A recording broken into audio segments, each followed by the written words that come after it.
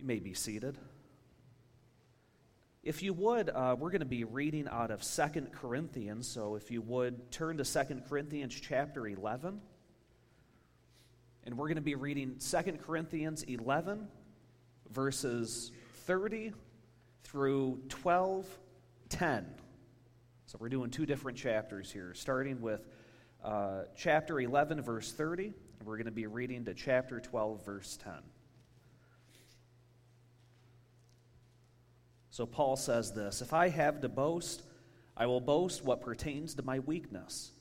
The God and Father of the Lord Jesus, he who is blessed forever, knows that I am not lying.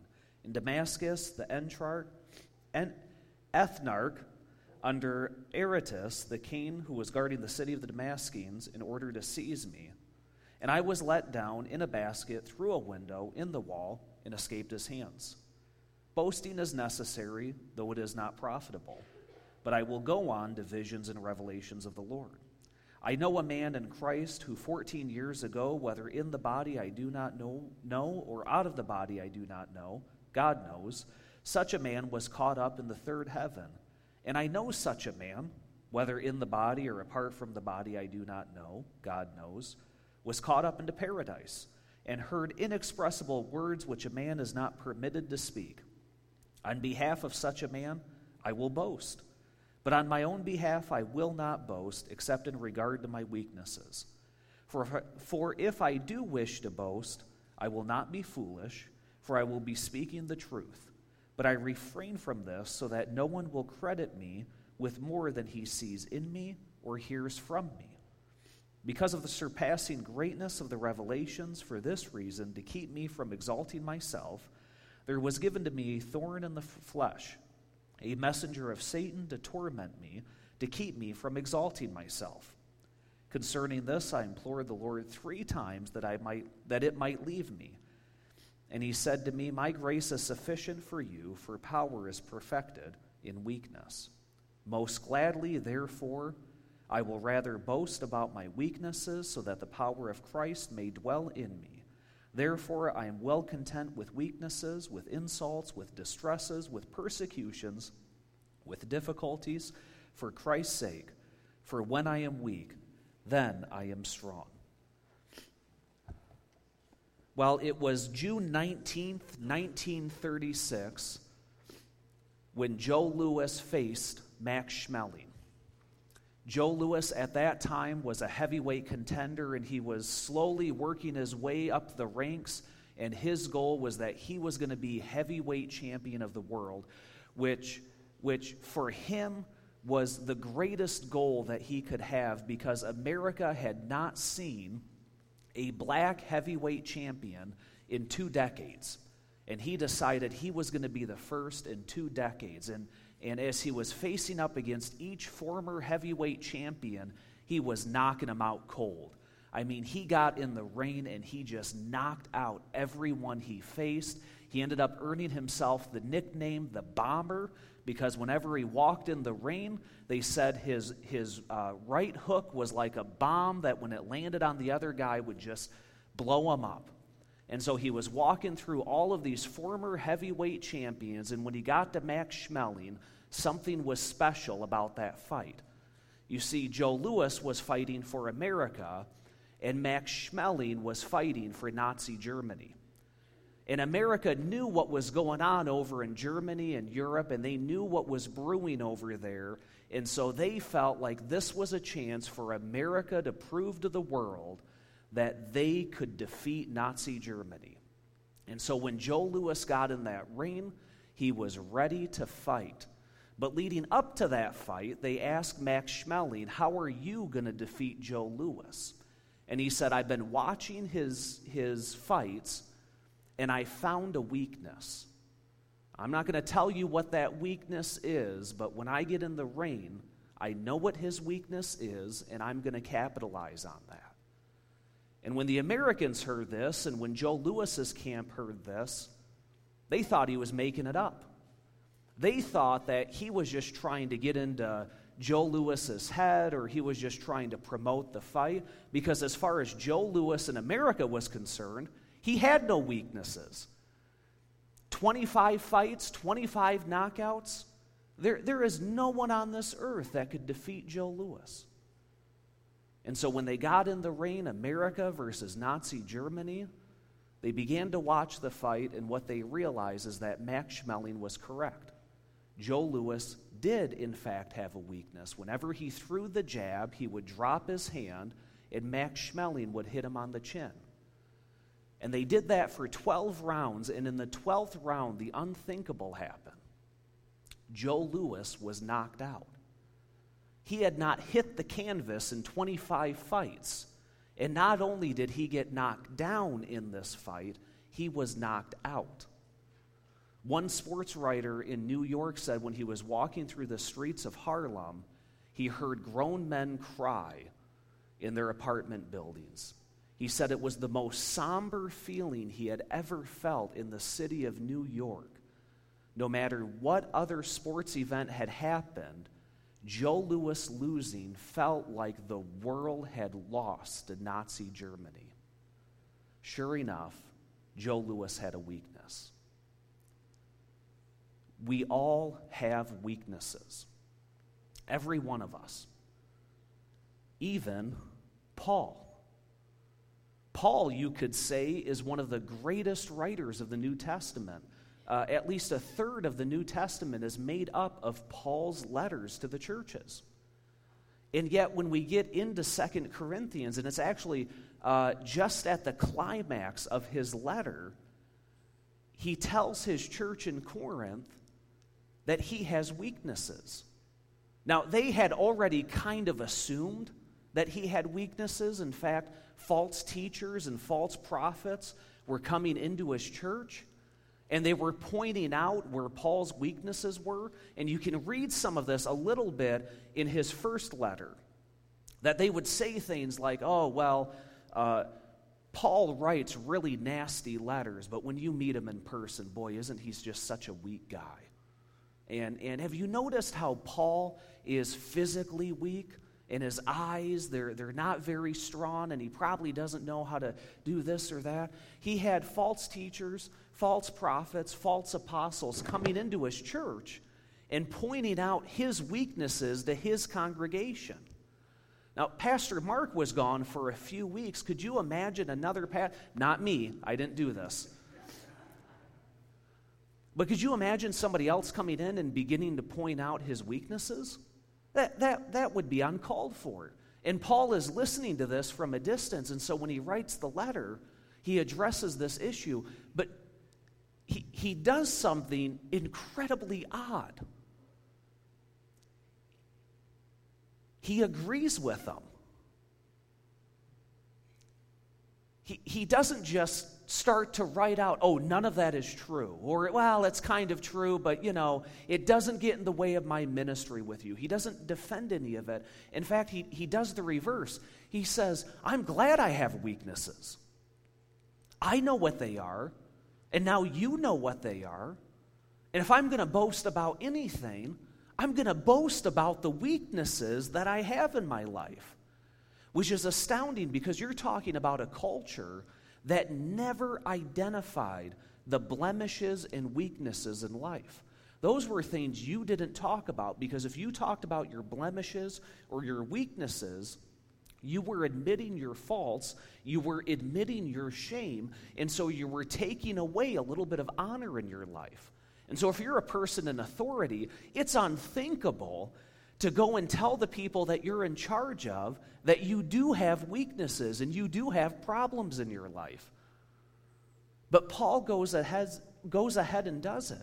And in fact, in this passage, he says, if I'm going to boast about anything in my life, I'm going to boast about the weaknesses that I have. And he ends up giving an example of one of the weaknesses that he ran into when he was in Jerusalem, or at Damascus, excuse me. And when he was there, it was that he was preaching the gospel and the authorities were coming to rescue him. And he had to escape the authorities, and he was let down in a basket outside of a window that was along the city wall. And Paul says, I'll boast about that. Because in that moment, it was Jesus who saved me. It wasn't myself. Most people in his day wouldn't have even mentioned that story. That would have been an embarrassment because he was on the verge of being arrested. He was challenging the authorities. They would have said, oh, that's not right. You're not supposed to do that, Paul. On top of it, he didn't save himself. He had to have other people help him so that he wouldn't get arrested.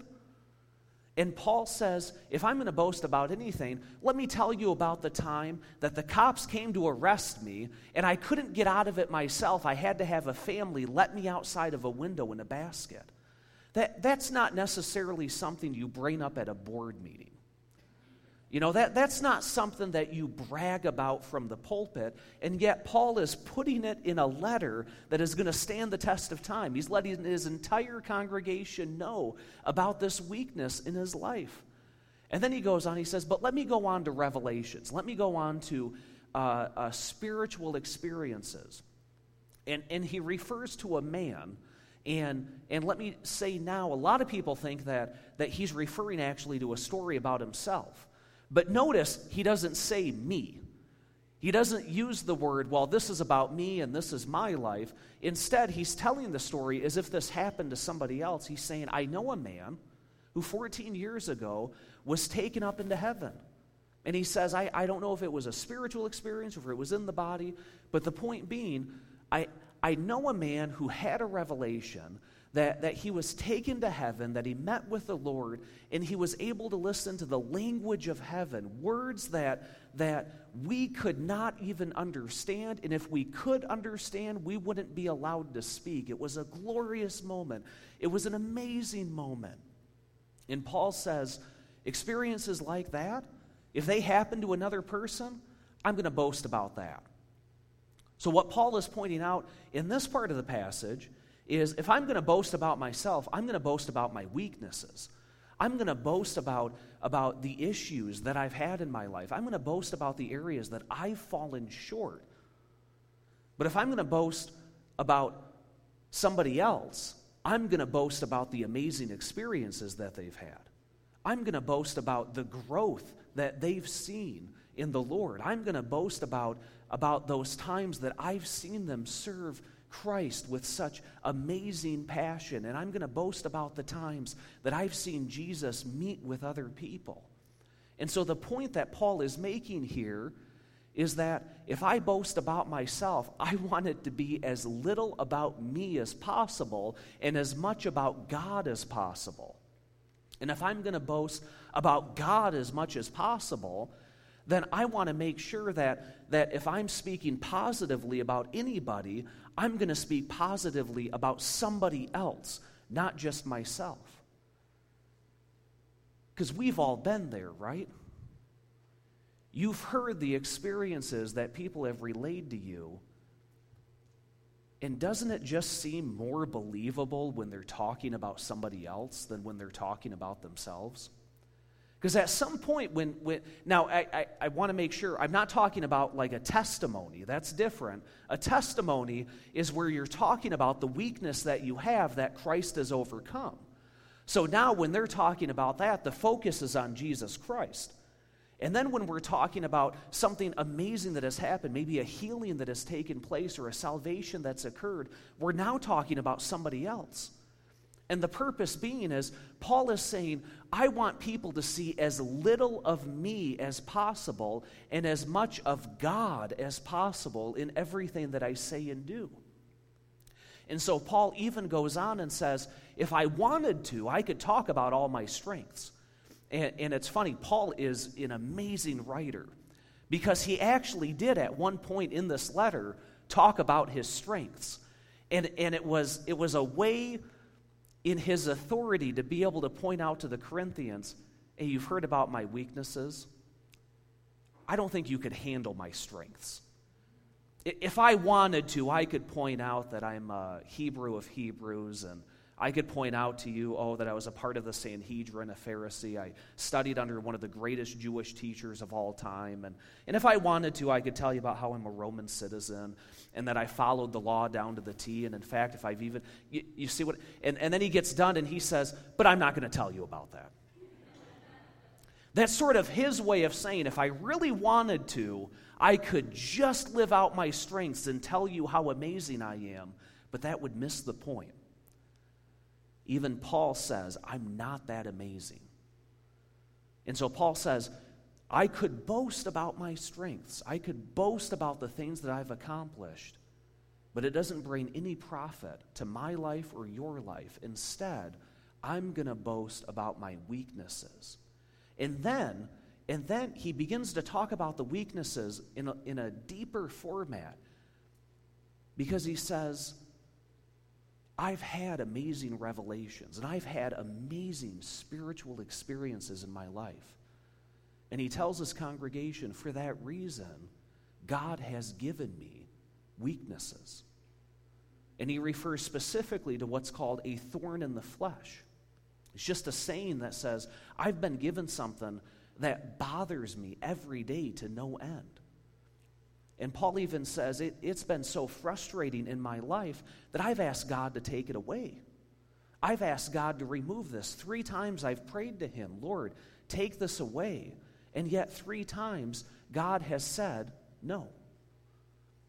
And he says that Jesus' response in his life when he's asked him to take away this weakness, this thorn in my flesh, Jesus has said, Paul, my strength is sufficient for you.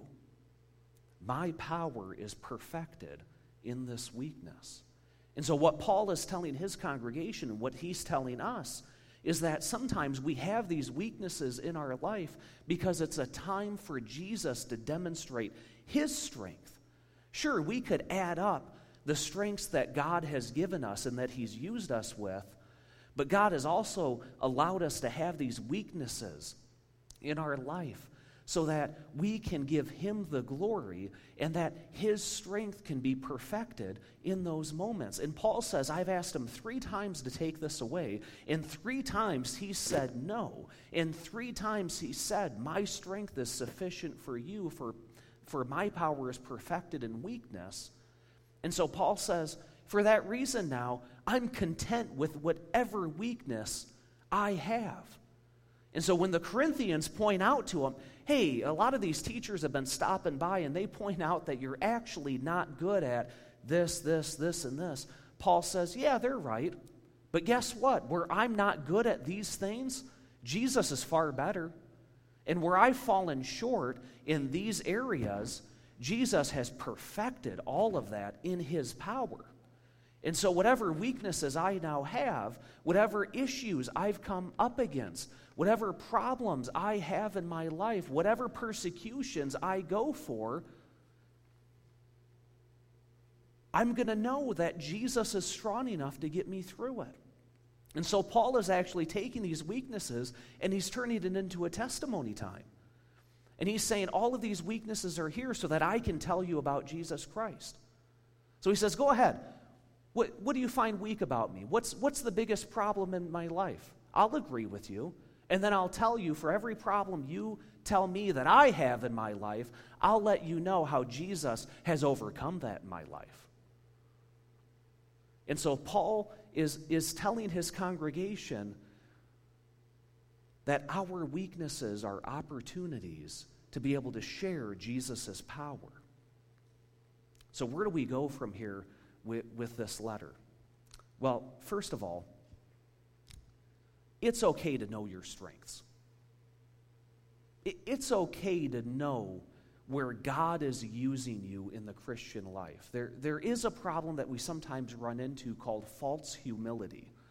And it's where God has gifted us and called us to be in a certain kind of ministry or certain kind of work. And what we do is we then say, oh, no, I don't want to be filled with pride. And I just, oh boy, I don't want all the attention to be on me, so I'm going to stay away from that. Oh no. If God has given you that gift, if God has given you that calling, it is not pride to step into it and use it to the potential that God has given you. And Paul makes it very clear that we are supposed to be living in the strengths that God has given us. We're supposed to be living into that calling. But what he points out is we're just not supposed to brag about it. So if you are doing something for the Lord, don't make it about yourself. Make it about the Lord. Anytime somebody begins to compliment you in that area, somehow bring it back to how it's God who's given you that strength, and it's God who has gifted you. The second is, it's okay to ask God to take away your weaknesses. Paul's done it 3 times. So it's okay to go to the Lord and say, Lord, I have this issue in my life. I have this infirmity. I have this problem. I'm going through a time maybe of persecution, you could say. It's okay to say to God, please, Lord, take this away. I don't want this anymore. As long as you understand that God's response can be, no, I'm not going to take that away. Because it's in those moments that God is going to perfect his power in your life. So it's okay to ask God to take those away, but you need to be ready for God to say, I want you to keep those so that I can do my work in your life, so that you can see how great I am. And then also, it's good to identify our weaknesses, and it's even better in those weaknesses to point to the Lord.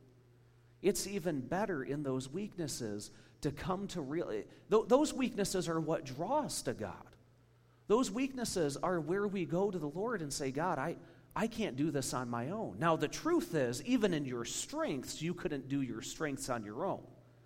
You know, I couldn't be up here preaching if it weren't for God gifting me and calling me into this ministry. But it's easier for us to think that our strengths come from us, which is why in our weaknesses we're drawn back to God. In our weaknesses, we then turn to the Lord and say, why did you give this to me? And sometimes God's response is, so that you would talk to me. So that you would come back and we could have this relationship where you realize that I've given you everything, even the strengths that you have in your life. And that's where Paul, I would say, gets a lot of his strength in ministry, is because he is content with anything that comes into his life, because God has drawn him into that relationship knowing that God is all of his strength, all of his power in his life. Well, it was June 22nd, 1938, 2 years after Max Schmeling knocked out Joe Louis. The rematch was just around the corner. And by this time, Hitler's power grew in Nazi Germany, and what was then just Germany, all of a sudden, Europe, the whole world was seeing what was going on. And so now, when Joe Louis was about ready to enter the ring with Max Schmeling for a second time, it wasn't just America versus Nazi Germany. They said the entire world was watching to see if Joe Louis could beat him. And by this time, Joe Louis had gotten the heavyweight title, so he was heavyweight champion of the world. And when he got into that ring, do you know what he did with his weakness? Remember, he threw the jab and dropped it and got hit in the jaw. Do you know what he did with that weakness? Nothing. Joe Louis and his camp decided that his weakness was just who he was as a fighter. And instead of spending all of that time trying to perfect that weakness and get rid of it in preparation for this fight, they just decided they would up his strength just a little bit. They said when Joe Louis got in the ring, all he did was throw right hooks, just over and over and over. It knocked Max Schmeling out in the first round. The whole world watching to see that Nazi Germany could be defeated. Did you even know that Joe Louis had that weakness? Do you even care that he had that weakness? No. What do you know about Joe Louis? He's one of the greatest heavyweight boxers of all time. In fact, a lot of people say he is the greatest heavyweight boxer of all time. And so when you bring up, oh, well, what about his weakness? Who cares?